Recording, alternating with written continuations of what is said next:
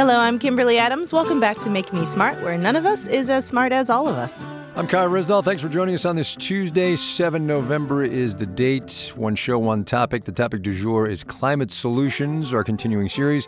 Today, carbon capture. Right. Carbon capture is often touted as this potential way to address the climate crisis by basically sucking the carbon in the air and storing it underground. And the Biden administration recently put over $1 billion towards carbon capture projects. So what we want to know is how this tech actually works and whether it is a real viable solution. So here to make us smart about this is Nick Kuznets, a staff writer at Inside Climate News. Welcome to the show. Hi, thank you for having me. So first off, describe carbon capture and how it actually works, please. Sure. So there are two kind of overlapping fields here. One is traditionally called carbon capture, and that's about taking carbon dioxide out of smokestack pollution. Then the other is a somewhat newer field called carbon removal, and looking at pulling carbon dioxide straight out of the atmosphere. So that carbon removal, there's a whole host of ways you can do that, including planting trees. But some of them are using some of the same technologies as carbon capture.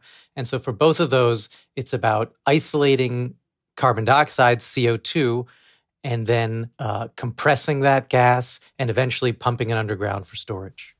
Like straight into the ground, like dirt and rock and stuff? That's the idea. I mean, it goes into geological formations that are porous, so that have some kind of space for it. In some cases, these are really similar or even the same places where we're pulling oil and gas out of it. In others, it's essentially like saline salt water that's deep down under the earth and could theoretically hold a lot of this gas. I don't want to be an alarmist here, but is there no opportunity for peril there?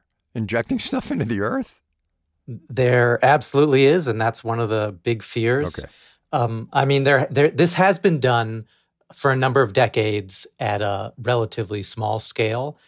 So in some cases, oil and gas companies have actually used CO2 to help pump oil out of the ground, right? When the pressure is low.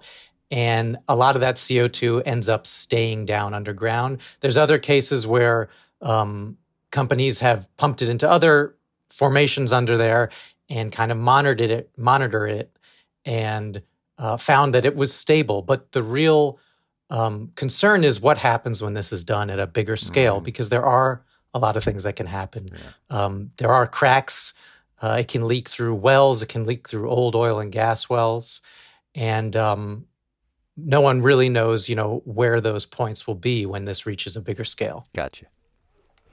And what happens when it leaks? I'm just not familiar with what happens when you have compressed CO2 in like the nooks and crannies and crevices of rocks underground. Sure. Well, even before it leaks, another risk is earthquakes.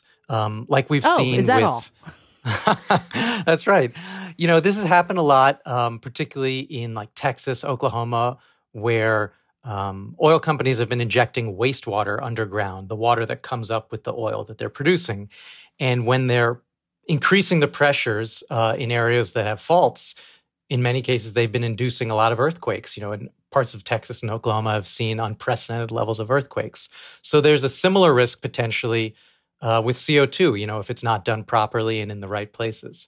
But then with leaks, CO2, there's a localized problem, which is that carbon dioxide is an asphyxiant, right? So there's a very low level of it in air. Sorry, this just keeps getting worse. So, Jimmy, stay away from the well. Right? You might suffocate from the CO2 leaking out. Well, so I mentioned that this has been used, and there's an example in Wyoming where a company was injecting CO2 into an old oil field, and they hadn't properly mapped all the old wells that were there. And there was an old oil well right next to a school. The CO2 started leaking out, and it was reaching dangerous levels. No one was hurt in that case, but they had to evacuate the school, and the kids had to go somewhere else for months at a time while they fixed the problem. I mean, another issue is not with injection, but with piping, right? So the CO2 has to get to the places where it's going to be put underground. And here is where there has been a more dangerous incident. A couple of years ago, there was a CO2 pipeline that ruptured and leaked and ended up sending dozens of people to the hospital because it was, displacing the air. Wow. Okay. So, first of all, I'm so glad we're doing this episode because I had always figured the carbon capture and the rest was all sort of benign, but clearly not. But so we're trading planetary existential threat for localized sort of individual human threat. So we're going to figure out how to price tag that at the policy level, I suppose. Kimberly said in the introduction the Biden administration wants to spend $1 billion. Is $1 billion enough? Well, it's actually a lot more than $1 billion. The infrastructure bill has put about $12 billion and actually a little bit more than that towards carbon capture and removal. But then the Inflation Reduction Act, which was the Biden administration's signature climate bill from last year, that increased the value of a tax credit, it's a production tax credit. So there's no way to know exactly how much it's going to be because it depends on how much people use it, how much carbon dioxide they capture. But that could be worth many billions of dollars, potentially tens or even more, depending on how much it's done. And whether it's enough, I think that it's a very expensive technology, and its supporters have said that what's been missing is meaningful government support. I think certainly the government has now started to give that meaningful support, but no one thinks that the public spending on its own is enough. So it really has to spur the private sector to spend a lot more money than that. Right. I've also seen, on social media and things, people who use carbon capture and turn it into like physical goods, like bricks or, plastics or something like that. Is that a real part of this system, or is that just too niche to matter? It is niche, certainly for now. I think one of the big appeals there is, there is this question of economics. It's expensive to do this. There's no price on carbon, so there's no price to pay for polluting currently. And so why would a company spend the money to do this, right? And if you can create some kind of a product that helps with the economics. There are some companies looking into using carbon dioxide and injecting it into cement, for example, or producing like physical bricks that you could use to build. But I think nothing in that space is really at the scale that would be needed or really close. I think when people talk about doing this at a real meaningful scale, it's mostly about storing it underground. Do you suppose it's possible that, and look, fossil fuels are going to be here for a very long time. That's just the way the global economy is set up, as much as we all want to try EVs and all the rest of this stuff. But is it possible that what's happening here is an investment in carbon capture by not necessarily governments, but others to let us stay reliant on fossil fuels longer? Right. That's one of the big fears, right? Their carbon capture can be used for a lot of different things. And some of those don't directly relate to fossil fuels, like producing cement, for example, releases a lot of CO2. And so a lot of people think it can be used there. But oil and gas companies right now are saying that we can make clean hydrogen, which could be a kind of clean burning fuel, and do it using carbon capture to take away the emissions that are currently released when you make the fuel with natural gas. So that's one example. There are also a lot of utilities looking to put carbon capture on coal or gas burning power plants. So, the promise is that this can be another tool, right? When we need kind of every tool we can get. But I think the risk is that the technology hasn't been used at a meaningful scale yet. It hasn't been tested at that level. And if we do end up counting on it, and we do put it onto that coal plant or gas plant or a hydrogen plant, and it doesn't work as planned, then what happens, we end up polluting more than we might otherwise if we had just shut that down instead. So then where do you think it fits in the mix in terms of how much we should be putting into carbon capture as a strategy versus some of the other climate solutions? Well, this is a huge debate over this right now, right? And the short answer is no one really knows. I think there are a lot of people who think that who argue that we could need this for certain niche sectors, like I mentioned again, cement perhaps, or for steel. There are a lot of things that we're ready to do at this point to replace coal and gas power plants with wind and solar, for example. Some others we don't really have good solutions for yet, or if we have them, they're extremely expensive. And that's a lot of like heavy industry, making iron and steel, cement. And so the hope is that maybe carbon capture can play a role there, but it really is a maybe at this point. So I think that some of the best arguments for it are to pursue research and kind of models of how this could look if it does work out and if we do need it. But the fear is that we will overspend and essentially direct new subsidies to the fossil fuel industry to a technology that might not work out. Whew. Lots of food for thought there. Yeah, it's a bit of a doozy. It is. It is. Thank you, Nick Kuznets. He's a staff writer at Inside Climate News. Definitely given us a lot to think about. Thank you. All right. Thanks for having me. Nick, thanks a bunch. Yeah, I had no idea. I thought we just kind of put it in the ground and everything was fine. But no, earthquakes and asphyxiation. And look, I understand you got to do everything you can. But oh my. I feel like this is becoming a trend with the series in that there's this solution that on its face, it's like, oh, great idea. Here's another tool in the toolbox. And it's like, yeah, it's a tool in the toolbox that also has like a spike on it. So don't hold it too tight, Yeah, no, totally. Sorry. Yeah. And so but at the same time, the alternatives are worse.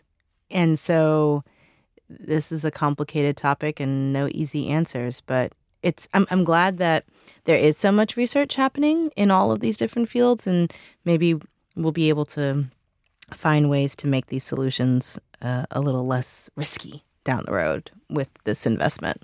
Here's hoping. Yeah. Anyway, what do you all think about carbon capture based on what you heard today or what you might know yourself? Do you think it should be a climate solution? You can let us know at 508-827-6278, also known as 508-UB-SMART. And also, if you want to hear more about climate solutions, please make sure to check out How We Survive, which is Marketplace's climate podcast, hosted by Amy Scott. And this latest season is all about water in the West. It's super interesting, so you should definitely have a listen. We will be right back.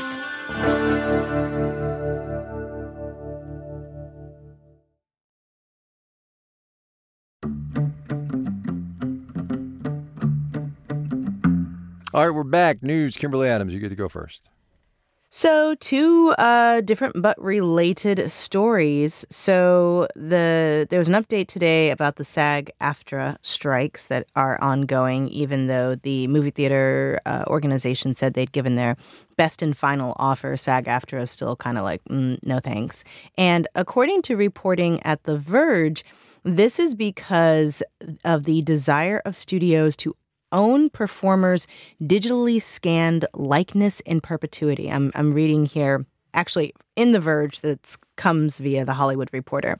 The AMPTP's newest contract would allow studios to secure the digitally scanned likenesses of all Schedule F performers, members of the Guild making more than the minimum $32,000 per episode rate for a series or more than $60,000 for feature films.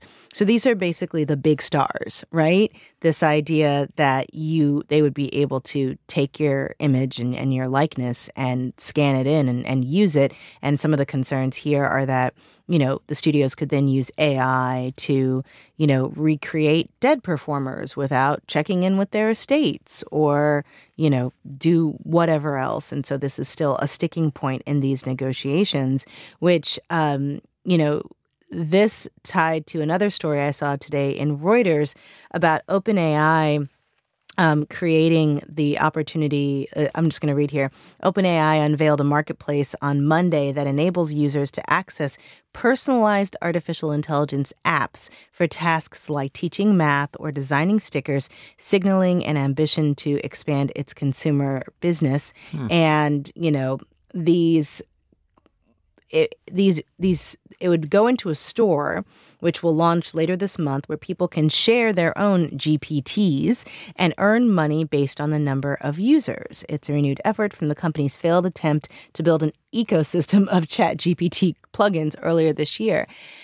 And we said this months ago, and lots of people did, but just how pervasive generative AI is going to become in society so quickly, right? Mm-hmm. And SAG-AFTRA is clearly seeing the writing on the wall of the direction that we're heading. And once again, disclaimer that Marketplace, editorial staff is in a different section of SAG-AFTRA. But, seeing that this is coming, and then just looking at the consumer rollout they want of OpenAI trying to get more people using AI on a day-to-day basis for more things, it's going to be so fascinating to look back a year from now at these past few months and how much our world changed right underneath us. Yeah, forget 5 or 10 years, but a year, right? Yeah, just totally. A year. Totally. My last little bit of news is just a check-in, which is that another story from Reuters that the Republicans are expecting no votes on a stopgap continuing resolution this week as a shutdown looms. We are 10 days away from potential additional partial government shutdown, even though lots of sections of the government have found ways to maneuver around the worst of this. But it's a shorter week. We have Veterans Day observance on Friday, and then they're just not doing that much as well. So next week's going to be interesting. Yeah, I think that they're not doing as much part is more important than the federal holiday on Friday. I'm just saying. Yes, for sure. For sure. Yes. So one of my definitions for news is stuff that makes you go, huh. And I was scanning Bloomberg this morning, and I saw this item, and I said, huh. The Bloomberg Billionaires Index is out. Honestly, this is not like breaking news. It's not relevant news. It's just kind of like, news. Donald Trump's net worth has increased $500 million since he left office. Of course it has. I looked at it and I was like, Turns out that his holdings in the state of Florida, Mar-a-Lago and the Doral Country Club, a growth in the value of those is what has driven his personal value higher, although probably not as high as he's talking about in his trial in New York over the valuation of his properties. Just pointing that out. That's it. That's what we got. I can't wait until at some point we get the real data about how much of the money going to his campaign is just being straight funneled into his legal expenses and other things related to not the presidential campaign. Very much of it. He could fairly argue that his legal defense is part of his campaign because he's using it to amplify his campaign. Mm-hmm. And, his argument the whole time is that a lot of these legal cases are to keep him from office. And I have to imagine at some point, if there hasn't been already, there's going to be a lawsuit or some sort of investigation about how this money is going from donors into his legal defense. Oh, yeah. Guaranteed lawsuit. Guaranteed lawsuit. Yeah. Yeah. All right. Especially if he loses. Yes. Yeah. Yes. Hi, Kai and Kimberly. This is Godfrey from San Francisco. Jesse from Charleston, South Carolina. And I have a follow-up question. It has me thinking and feeling a lot of things. So last week, as part of our Climate Solutions series, we talked about clean hydrogen, and we wanted to hear from listeners who've driven a hydrogen-powered car. Andrea in California called in to tell us about it. In 2018, we leased a Honda Clarity. Where I live, the nearest fueling station at the time was about 15 miles from home on the drive to work. Refueling was relatively simple. If all went well, it only took about 10 minutes. It wasn't always perfect. Sometimes stations would be down for service, or out of fuel, or just powered down. In the end, we returned the car in 2021 after 3 years and 45,000 miles, thinking it was an interesting experiment. That's totally fascinating. First of all, good for them for trying, and I totally get why you gave it back, because it can be frustrating, but that's cool. That's good to know. Yeah, super interesting. One more. I was talking the other day about my disdain for hotel showers, that thing where they only do like half a door, first of all, but also the ones where you have to stick your hand through what will be the water flow to turn on the water, and it's inevitably cold. Come on, you guys. And we got this. This is Michael from Grand Rapids, Michigan. As a traveling sales guy in the contract furniture space, I've been in hotels all over this country and cannot stand the design of so many of these hotels. Amen. So much so that during COVID, like everyone, when I renovated my house and made a half bath in my basement a full bath, I constructed the shower with the shower head on the south wall and the hot cold knob on the northeast corner, so you're not going to get splashed by the cold water when you turn it on. It's not hard. Good for you, It's not hard, Michael. hotel well designers. done, sir. Whoever's Well running done, Marriott and Hyatt and Holiday Inn and all of them, come on, man. Do better. Do better. Yes. All right. Before we go, we're going to leave you with this week's answer to the Make Me Smart question, which is, what is something you thought you knew, but later found out you were wrong about? Hi, Kai and Kimberly. This is Logan, memoing in from Savoy, Illinois. I used to think that science would be able to provide a solution to climate change. After looking at the numbers, I still believe that science will play an important role in addressing the climate crisis. But for every scientific solution, there are myriad cultural or social solutions that provide equivalent or greater benefit.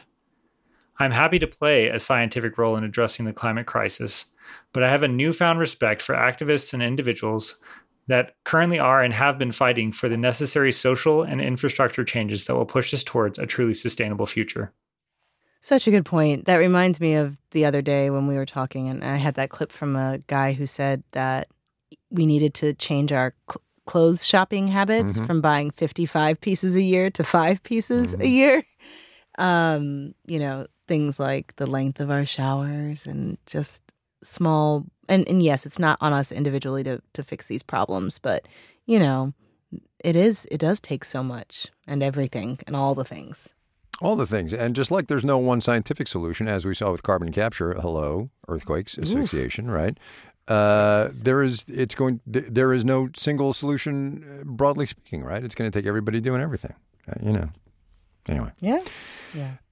We want to hear your answer to the Make Me Smart question. Our number is 508-827-6278, 508-UBSMART.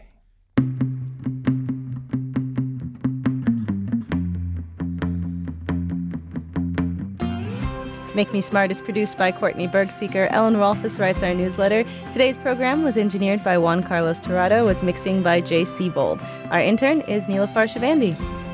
Ben Tolliday and Daniel Ramirez composed our theme music. Our senior producer is Marissa Cabrera. Bridget Bodner is the director of podcasts. She decided to come in today. She's sitting there on the other side of the glass, kind of shrinking down, though, so I can't see her. Francesca Levy is the executive director of digital. Marketplace's vice president and general manager is Neil Scarborough.